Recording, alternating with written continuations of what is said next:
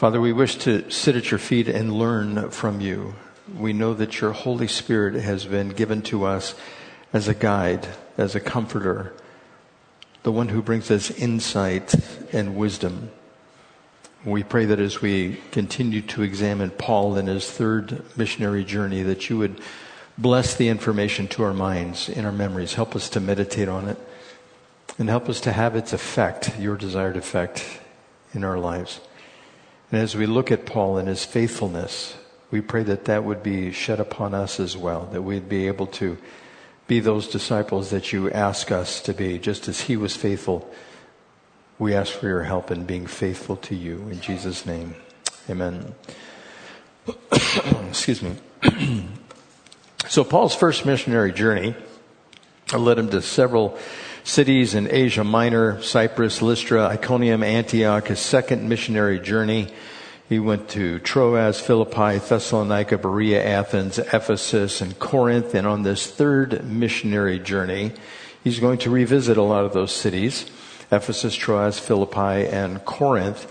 And this is all the area of Turkey and Greece, if you know your geography. Now, I don't know if you had geography in middle school, but I did. And Mr. Jones would make us take home maps. And we would have to color in the maps. And we would have to put the country and we'd have to put the capital. So we were familiar with the other countries in the world, not just our own country. And it's good to know what is going on in the world. And one thing we can be doing with the other countries in the world is Europe. There's a mess in Europe. We know the Ukraine war and what's going on there, and a little bit of corruption going on, certainly. But in France right now, there are riots in the streets. And if you just go home, read the news about it, it's all because a thug ended up being killed by the police because he wouldn't comply with their orders, and the city's being burned down. We can pray for them, that the French police and the people there would have wisdom to deal with the riotings that are going on. And even the French people are rising up, and they're taking to the streets with bats and clubs, and they're going against the rioters, and it's just all breaking loose. So we want to pray for them. But we want to, if you know where France is, you're going, well, that's right in the heart of Europe there. You have Germany and Switzerland, and all those guys are experiencing that. Well, back in the time of Paul, Greece and in Turkey, that was part of the Roman Empire, and the Roman Empire ruled with an iron fist, and they would not let anything get out of shape. And so, just as in the time of Paul, they were heavy-handed, and we have to pray that the leaders of the world would have wisdom, whether or not they need to be heavy-handed to put this down, or this is the course of things that the Lord has determined. And of course, this will bring about his end-time plan. So, on his third missionary journey, Paul ended up meeting two individuals, Aquila and Priscilla, who were Jews that had been expelled from Rome due to Claudius giving an edict that expelled all Jews from that city. And so Aquila and Priscilla, they were business owners who traveled to various cities selling tents that they had made. Paul also was a tent maker and ended up working with Aquila and Priscilla, who were Jews. And he worked with them until Silas and Timothy ended up coming back from Macedonia. And once that happened, Paul was able to devote himself full-time to the ministry, giving the gospel. And of course, as I said last week, he was there for at least a year and a half. Now, in the cities that Paul visited, he would start by bringing the message to the local synagogue. And some of the Jews would believe, some would not believe. Some of the God-fearers, which were Greeks that were beholden to the Old Testament teachings of Moses, they were also, some believed, some didn't. But he always ran into opposition from the Jews, and so he would start going to the Gentiles. He said, okay, I'm done with you guys. And that's why he'd reach out to the Gentiles. Now, Paul traveled from Corinth to Cenchrea, from there to Ephesus and to Caesarea, and eventually he ended up back in Antioch, in the center of the Christian church. Now, Daryl, if you'd put up his third missionary journey here. If you look at the map there, where it begins in Antioch, Syria, the green on the right-hand side of the map, and he goes up through Galatia and Phrygia and Ephesus, and you can see how he goes back around to Greece and Philippi and all the way back down to Rhodes and down into Jerusalem. So that's the track that he took. This is the third time, and it would have been thousands and thousands of miles that it would have encompassed here.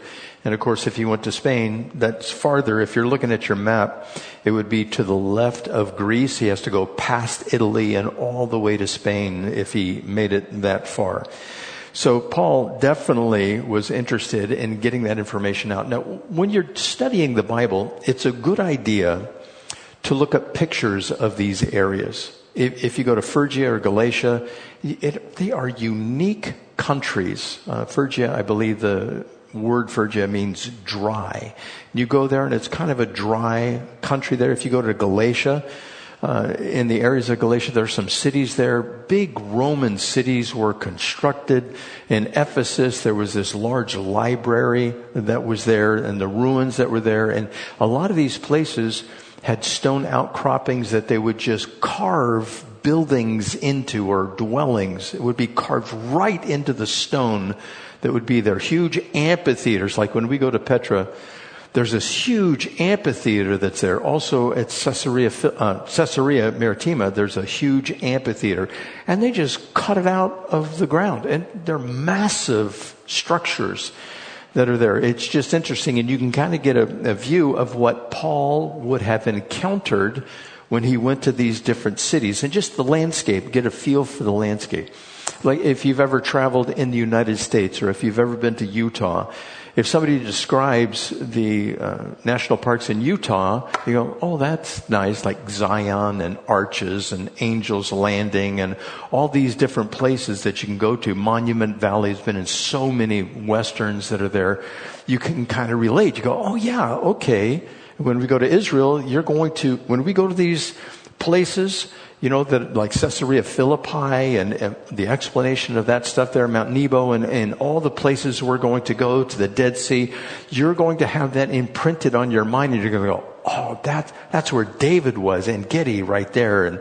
And you're going to see the natural spring that comes out of there. It just helps in your study of the Bible. So whenever you're looking at different places in the Bible, look them up, get some pictures, find out what the background of those cities are. And if you do that, it will enrich your study. So here we have Paul's third missionary journey, which begins in verse 23. It says, after spending some time in Antioch, Paul set out from there and traveled from place to place throughout the region of Galatia and Phrygia, strengthening all the disciples.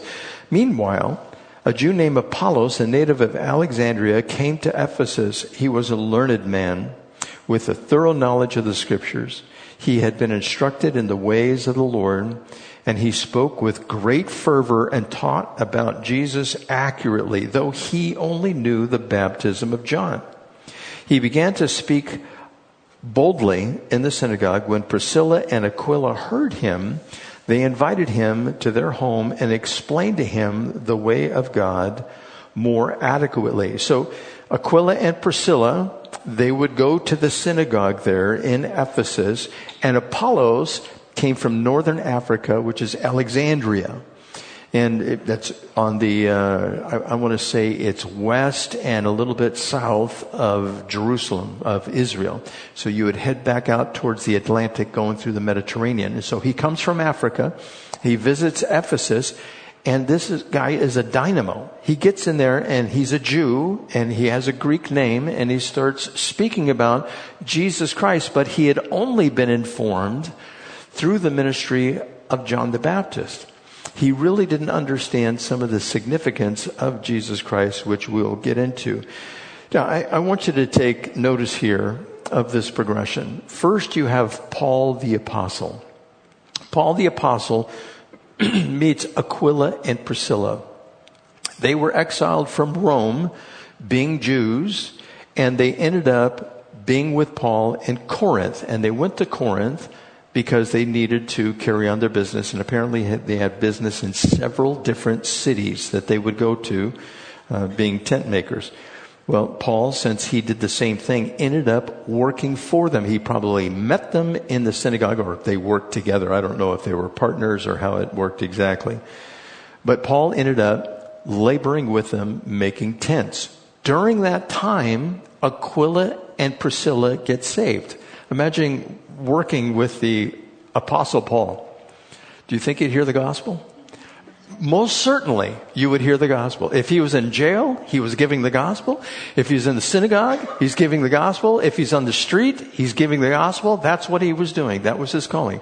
So Aquila, the husband, he gets saved, and so does Priscilla. Now, just a fun fact about that. Priscilla is mentioned more times first than Aquila. It's usually Priscilla, then Aquila.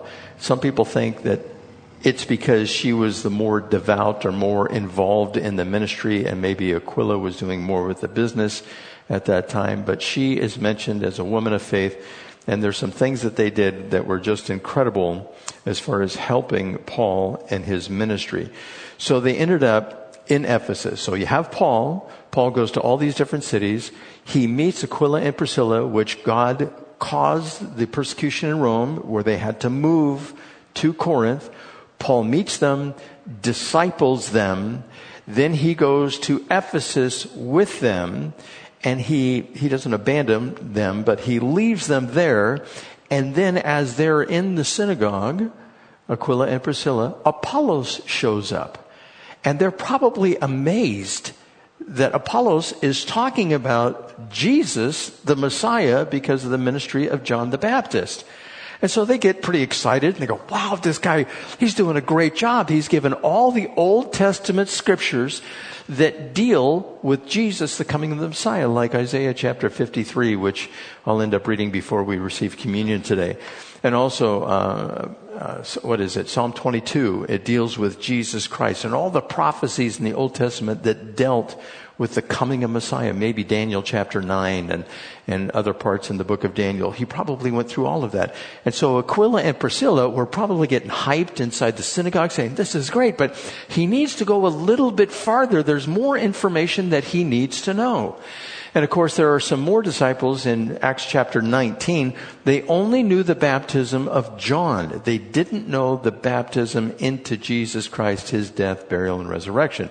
And of course, that gets corrected by Paul, and they end up getting baptized, and they end up being filled with the Spirit, and they prophesy and speak in tongues. All that takes place. So John the Baptist and his ministry had far-reaching effects rather than just being by the River Jordan. So apparently he sent out disciples as well. Apollos, who was in Alexandria, he got this message that the Messiah would come. And so you have Paul, Aquila, and Priscilla. Then you have Apollos, and they instruct them more in the way. What is this called? This is called discipleship. Paul had Jesus. He learned from Jesus. I'm sure, Jesus appeared to Paul, and he got what he knew from Jesus Christ directly. He did not get it from the other apostles. So Jesus selected Paul. Paul helped Aquila and Priscilla. Aquila and Priscilla helped Apollos. Apollos helped the people in the church. And from that point, we are here today as a result of that discipling that had taken place. So apparently, he did not understand the significance, Apollos, speaking of him, of Christ's death and resurrection. He probably didn't understand the ministry of the Holy Spirit, specifically the gifts and the mystery of the church containing both the Jews and the Gentiles. Because he went to synagogue. He was a Jew. He went to the synagogue. And so Aquila and Priscilla brought him up to snuff, explained everything to him, the significance of Jesus Christ, his life, his death, burial, and resurrection, and his promise to return again. All of that stuff they filled him in on. And like I said, he became a real dynamo. Now, discipleship is an ongoing process of influencing people. You have to ask yourself, who have you been influencing?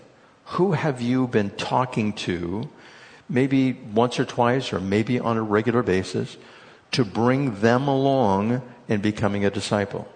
You have heard me mention before, I've always felt it is important to get somebody who is more mature than you and listen to them, maybe several people. If you can have a relationship with them, that's even better.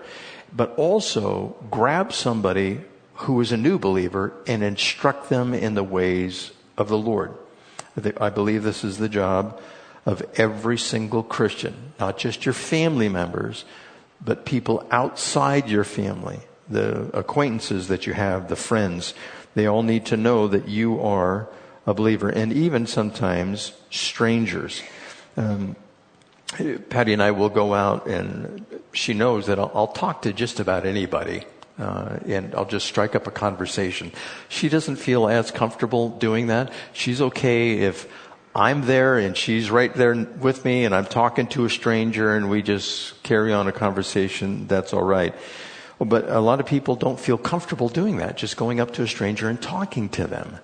But it can be one of the most rewarding things you have ever done, especially if it gets on the topic of Jesus Christ. I would encourage you to pray about doing that. Now, if you want to be a true disciple, you must, and I say this in the imperative sense, you must have fellowship.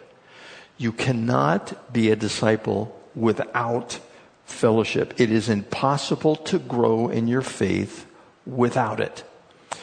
Lord was gracious to me and many of you. Somebody came along in your life and discipled you, or you had several people at a proper time come along and strengthened you in your faith. Now, I'll give a little personal testimony. For me, it was a guy on the radio that I got saved with. I didn't know anybody. I had a wrestling coach that he gave somebody a Bible, and it perked my interest for I don't know what reason, but it perked my interest. The guy he gave the Bible to took me over to Faith Chapel. Okay, that's great. Now, he's not a believer, but he took me there. After that, I ended up at Calvary Chapel, San Diego, Pastor Mike McIntosh, Horizon, but I was also working as a waiter. And God brought a brother in the Lord, little older than me in the Lord, to work at the restaurant. And he was encouraging me, and he would kind of tell me what I need to look forward to and the problems that are out there. And we would have several conversations in the break room. And he would come and talk to me. We were both young. I think I was 21 at that time. And he would talk to me about this girl that he really liked. And he came up to me and he goes, "Bill, I'm in lust." And I said, "What? You're in lust? What are you talking about?" He goes, "Yeah, love develops over time. But right now I look at her and I have this strong desire just to be with her." And that's what lust means, is a strong desire. And so he explained that to me. I'm going, oh, it's not love at first sight. It's lust at first sight is what it is. And he explained that, and he would encourage me in my walk with the Lord. And then he was gone.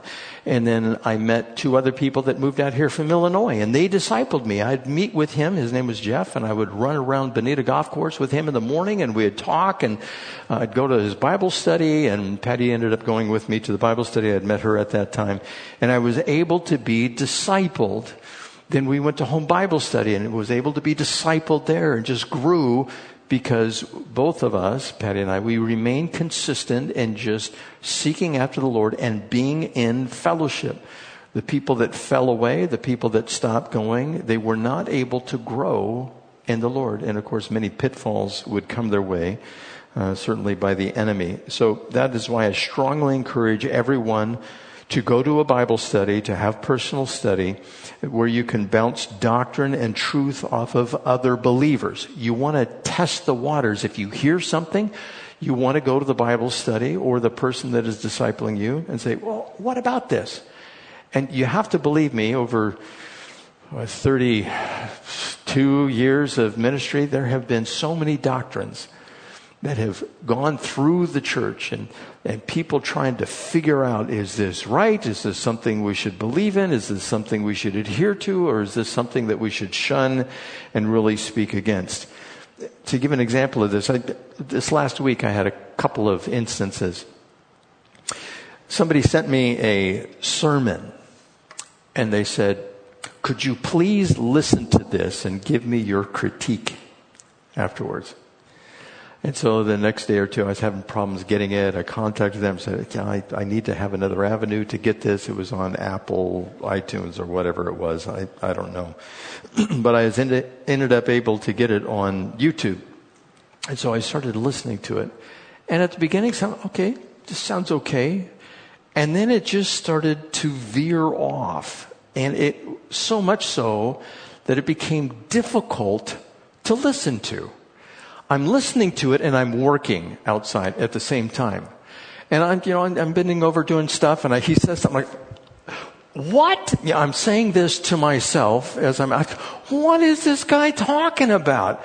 And one of the things he was saying is that in 1 Corinthians chapter 12 through 14, it gives us a picture of what a church service is supposed to be like. And he goes on to say, nowhere in Scripture does the order of a church service come up that this is how we're supposed to do it. And he said, this is the one place that it says this is how a church service is supposed to operate.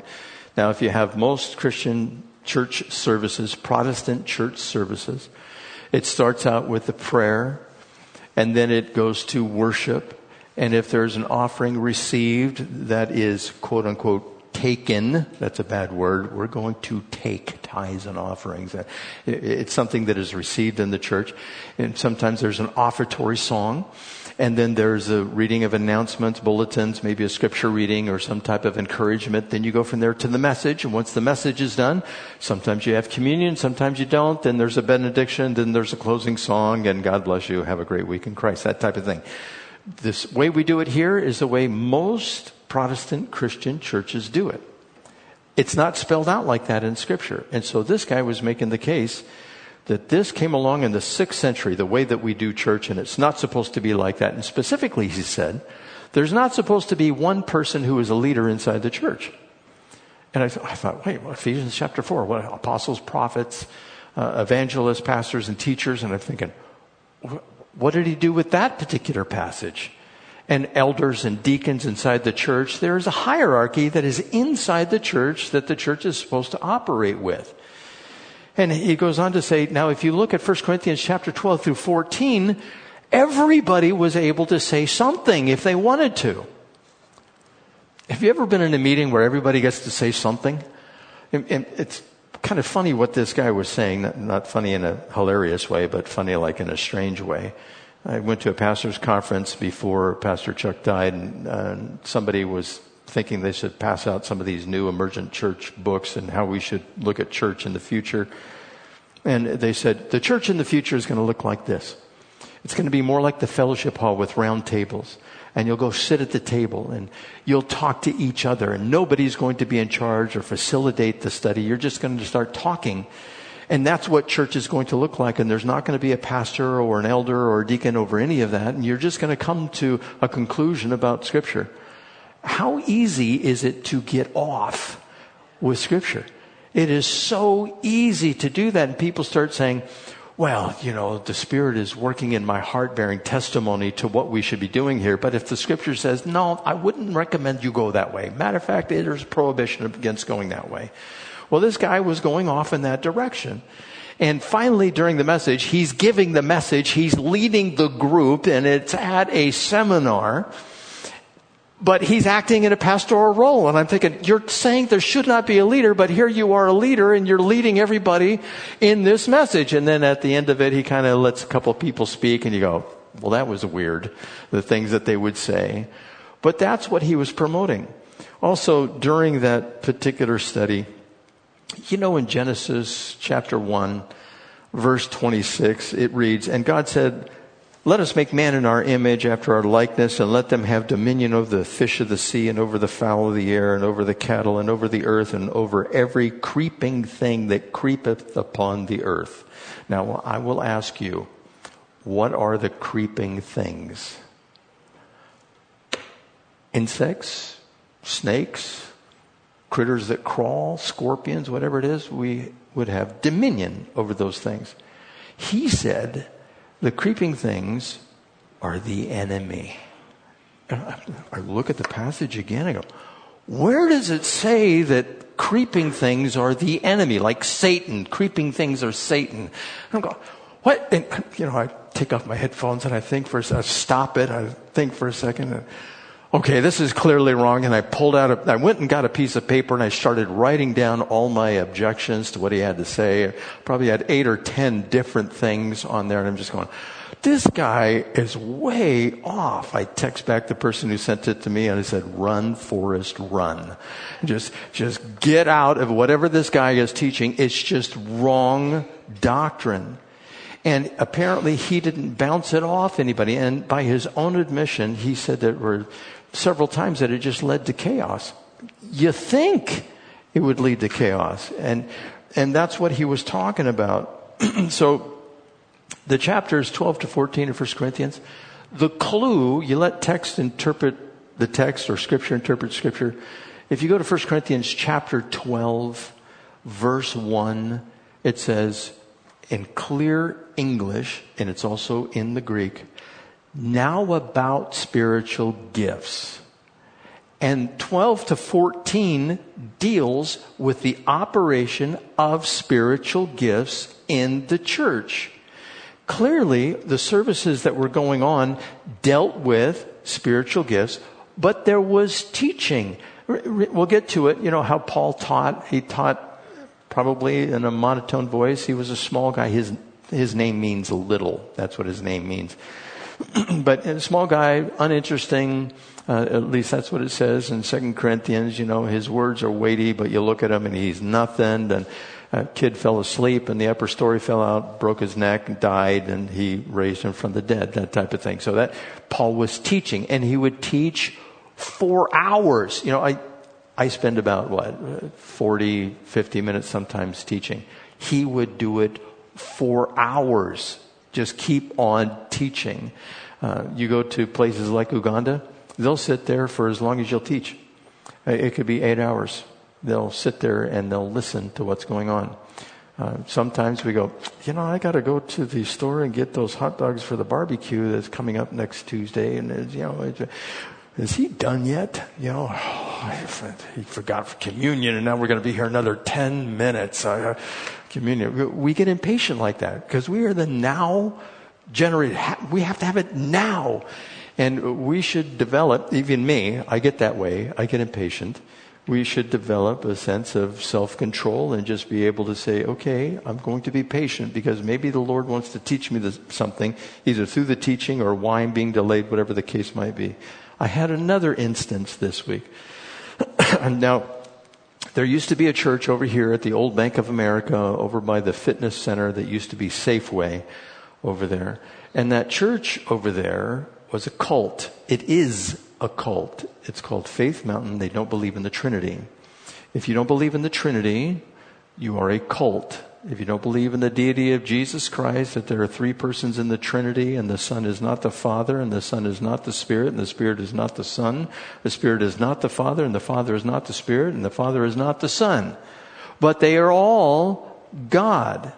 If you don't believe that, you believe in a different Jesus, and you're not saved. In the youth, I just went through the Trinity again. I gave them an outline and all these characteristics of the Holy Spirit of God and all the things that He does. And a force doesn't have that, or, you know, the force that emanates from the Father. That's not the way Scripture teaches about God. And so I had a youth that called me up. He previously attended with us for a few years. And he called me up and he goes, hey, I got a guy here. He texts me. I got a guy here that goes to Faith Mountain. What is it they don't believe? And so I told him again, this is what they don't believe. They're oneness Pentecostals. And so he was able to come back to me. Now he has other avenues as well that he goes to, and he checks these things out to hone the doctrine, what he believes. You can't do that unless you know somebody. You can't know somebody unless you're involved, unless you're in fellowship, unless you're doing your own study. And it's easy to get off in your own study. You've heard me mention this one before when we were over at the Blockbuster Shopping Center, which is now Dollar Tree over there. There would be guys going through the church with just crazy doctrines that we needed to move to Mount Cuyamaca and get machine gun permits because Y2K was going to kill us all. That was one guy. And another guy was going through the body and he would say that men should not wear hats and women need to have long hair. And another guy in a Bible study, women can't speak in the Bible study, and he left the Bible study. And then we dealt with the Rodney Howard-Browne and Toronto Blessing, and roaring across the stage on all fours, a woman roaring like a lion, like the Lion of Judah. And you're just going, what is wrong with these people? That's not what Scripture says. There are so many false doctrines which are out there now. The one that we have now is the inclusivity, the trans agenda and accepting of everybody. That is also a false doctrine. If you go to Colossians chapter 3, verses 5 and 6, because of the sexual immorality, God says that's why His wrath is coming. And the first one in the list that is there is sexual immorality. And so if that is being approved of and promoted in churches, it is a false doctrine. And we want to hold to doctrine that is correct, that is righteous, that is true, that is pure, that is sanctified and set apart. And so that's why we have to be involved in a fellowship, being discipled, able to ask questions. And the questions normally come up because we are involved in our own particular study. Now, I had another instance this last week, somebody in the youth group, and a very passionate individual that was in there. I was talking to them about the era in which they live and what they're going to be facing. Because as I said before, several of them are getting ready to leave, and I'm giving them different things to be aware of and what to prepare for, how their faith might come under attack and how they may come under attack in the next 10 years. We just don't know how the world is going to turn during that time. And this individual said, well, I'm going to be more specific. He was dealing with somebody that he knew that was encouraging somebody else to get involved in the LGBT community. And he said he hated it. And it got into the issue of the trans movement. And he started becoming even more vocal, expressing how he wanted to get into the flesh and do some damage. And I said, now, we don't want to do that. I encouraged him that this idea, we don't repay evil for evil, and we want to love our enemies, and we want to show them the truth. This is what we're supposed to do.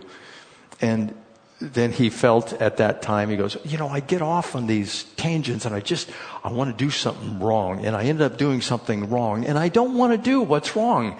And at that particular time that he's explaining this, I begin to smile, not smirk, but smile a little bit. I turn back and Patty's next to me. I turn back and I looked at Patty. She smiles at me and she goes, Romans 7. Yeah, Romans 7. So I open up to Romans 7 because he's struggling with not doing what he doesn't want to do and doing what he should do. And of course, Paul talked about this. I think you're familiar with it. I'll just read it to you. It's Romans chapter 7, verse 14 through 25. It says, we know that the law is spiritual, but I am unspiritual, sold as a slave to sin. I do not understand what I do, for what I want to do, I do not do. What I hate, I do. And if I do what I do not want to do, I agree that the law is good. As it is no longer I myself who do it, but it is sin living in me. And when I started to read this to him, he's having to go, well, I don't even know if I'm saved because I keep doing these things that I know I shouldn't do. And the path of discipleship from where he started, I turned to the other youth that were in there. I said, do you remember when he started here? And they go, oh yeah, I remember that. And how he's dressed and the knife that he'd bring and the lighters and the language. And it was just like, whoa, over the top.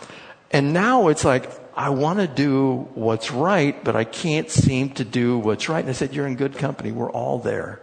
That's where you lean on the grace of God. Now, and I explained to him that if you fall into a sin and everybody sins, there is no one righteous, no, not one, no one who does good at any time. We are all under a curse, but God says, as long as you trust in me to save you, it's okay. And then you go and you confess your sins, 1 John 1:9, he's faithful and just to forgive us our sins and to cleanse us from all unrighteousness. I said, you cling to the grace of God. The problem comes in is somebody who claims to be a Christian and approves of that kind of sin and encourages others in it. That person, and I explained to him according to 1 Corinthians chapter 6, verse 9, that person is deceived into believing that it is okay and God accepts them. When they say love is love, it is a lie. Love is not love according to the definition of the world. So that's what I explained to him. And just this week, all of these things have transpired except for that, which I told you about over at Blockbuster Shopping Center. So we all struggle with sin, and that is what I told him. And we will not be free from this until we receive new bodies and new natures. And until we cling to the grace of God, we will never understand that fully and will always be under a cloud of condemnation. That's why we need the fellowship. Because if you go and share your burdens with one another, a person will come along who is filled with the Spirit and will explain to you, it's all right. You just keep on walking the walk. A righteous man falls 7 times and 7 times he gets back up. It doesn't mean you're limited to 7 times.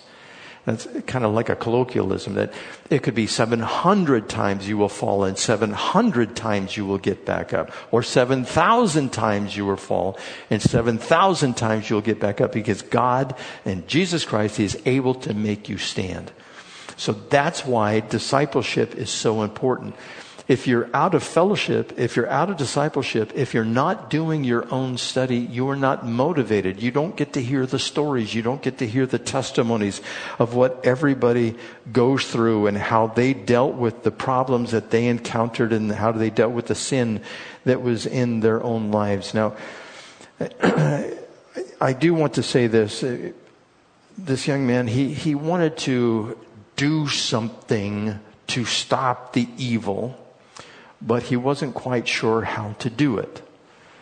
Now, we're supposed to deal with evil. We're supposed to stand up against it. We're supposed to proclaim God's standard.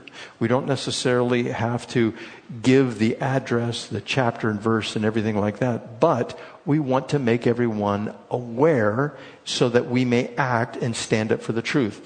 There's something that's going on in the lakeside here that I want to make you aware of. That is going to transpire on July 28th. It is going to be a acting group that's coming in, and they are groomers, is who they are, and they're going to come to the Lakeside Library July 28th. Now, you want to put that website up there, Daryl?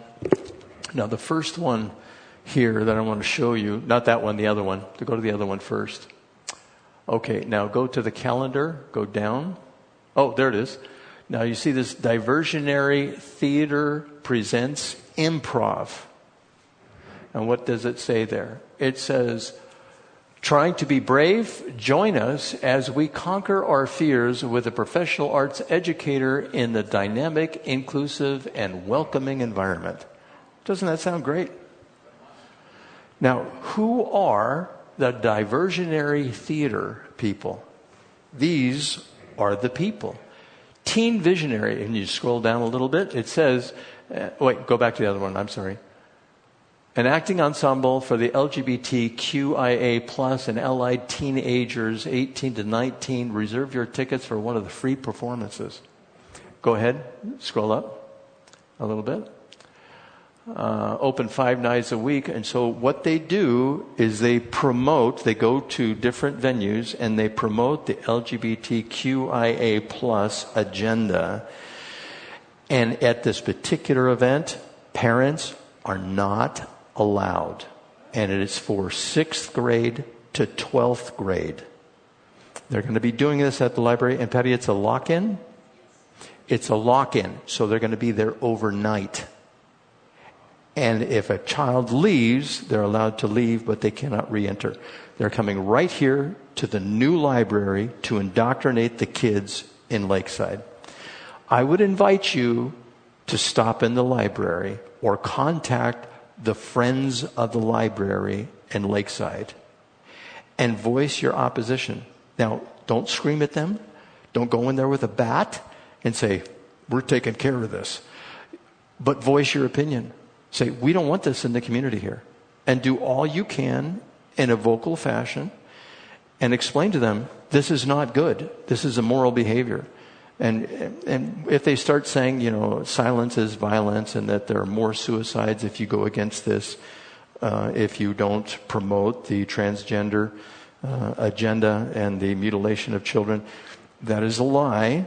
I just heard a statistic the other day when Gavin Newsom was being interviewed on the street that those who go through a transition like this, they are 19% more likely than the already aggravated statistic of committing suicide because of the transition. And there are a huge percentage of detransitioners going on, and they can't believe how as a teenager they would have allowed this to take place.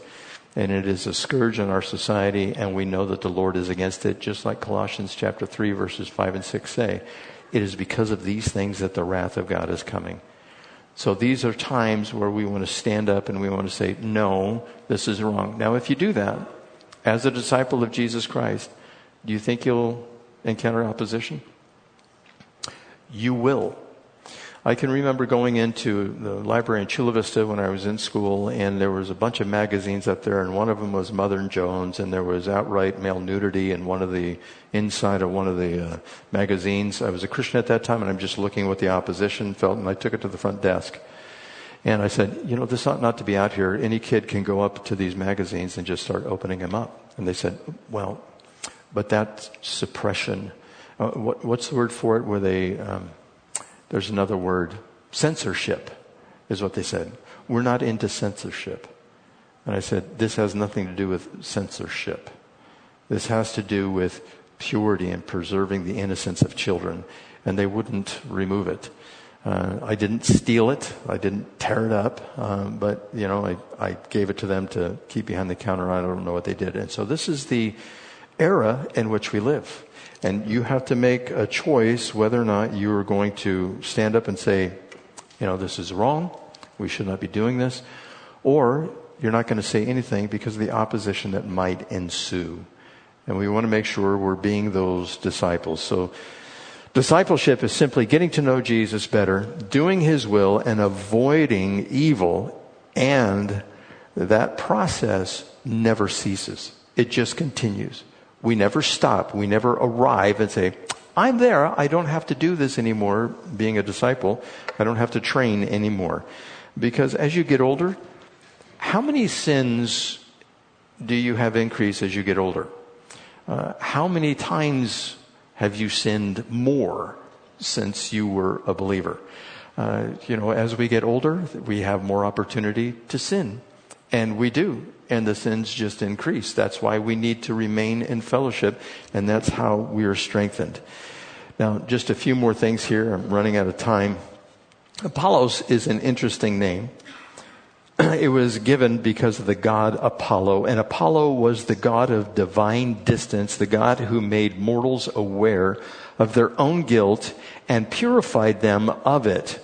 And he presided over religious law. That was the god Apollo. Now, Apollos, who had this name, was one who would come in and convince people of their guilt. That's what he did. So I think he was appropriately named. But as I said before, if you look at the pictures of some of the places that are being referred to in Scripture, one other thing you want to do is also look at the names and look at what the names mean. Like Emperor Claudius, you'd think it'd be some magnanimous definition. It means lame or limp. That's what Claudius means. And he was a lame guy for kicking out all the Jews from Rome. Aquila means an eagle. And Priscilla means ancient. And Gallio, the proconsul that said, get out of here, I'm not going to deal with you guys. And they ended up beating up Sosthenes because they got in front of Gallio and he just threw them out of the court. Remember that? I talked about that last week. His name means one who lives on milk.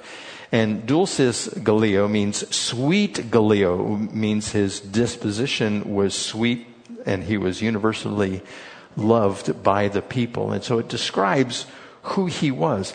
And Silas. Now, Silas, if you had to guess what his name means Woody. And if you think of Woody's a tall, slender guy. You think, well, maybe Silas was a tall, slender guy. It can also mean forest, something like that. Timothy, honoring God. Paul, small or little. Achaia, trouble. Sosthenes, savior of his nation. Syria, exalted. Ephesus, permitted. Cenchrea, millet, which means they probably grew millet there, which is a feed for animals. Caesarea, where you get the name Caesar, but you also get the meaning Caesarean, and it means severed. That's what Caesarea means.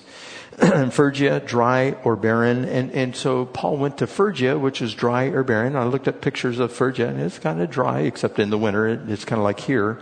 But you get a more full view of the people and the places by the names and the topography or the geography of the areas. And I want to encourage you guys to do that. Now, verse 27 says, when Apollos wanted to go to Achaia, the brothers encouraged him and wrote to the disciples there to welcome him. On arriving, he was a great help to those who by grace had believed, for he vigorously refuted the Jews in public debate, proving from the scriptures that Jesus was the Christ. Now, I'm going to end it here, and next week we'll go on to the strengthening of the disciples. How did Apollos exactly do that, or how should we do that? But on this particular study, I just really want you to go away thinking discipleship, how important it is, and putting shoe leather to your faith, not just simply believing what Scripture has to say and never acting on that or never being a doer of the Word. I want to encourage you guys in this, and it can be, for some, it can be nerve-wracking, whether talking to strangers, whether confronting evil, whether encouraging somebody, if you're not a people person, bringing them some type of encouragement or exhortation. It can be difficult in doing so. But to do all of that for the outside, you have to prepare the inside. You have to be involved in study. You have to be involved in, quote unquote, the umbrella discipleship. You want to have fellowship. You want to make sure you're involved in prayer, paying attention to what the Spirit has to say. So what we're going to do at this time is Kim is going to come up, and she is going to sing a song. The ushers are going to come forward, and they're going to pass out the communion. I think we're done with the COVID.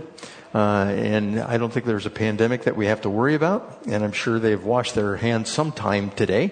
But they're going to pass out these dishes, and you just pass it down the aisle as we used to do. If you guys remember, we start at the center aisle, we pass them back, and you can go around if somebody doesn't pick it up and pass it down the other way. That's okay. And then I want you to hold on to it until we can participate in receiving communion together. And they'll lower the lights here. And as Kim is singing, I just want you to give thanks to God. Give thanks to God that He called you to salvation, that you're remembering the death, burial, and resurrection, the crucifixion of Jesus Christ, and all that that means for you. And just with a spirit of thanksgiving and gratitude, I would pray that you would do that. So go ahead, Kim.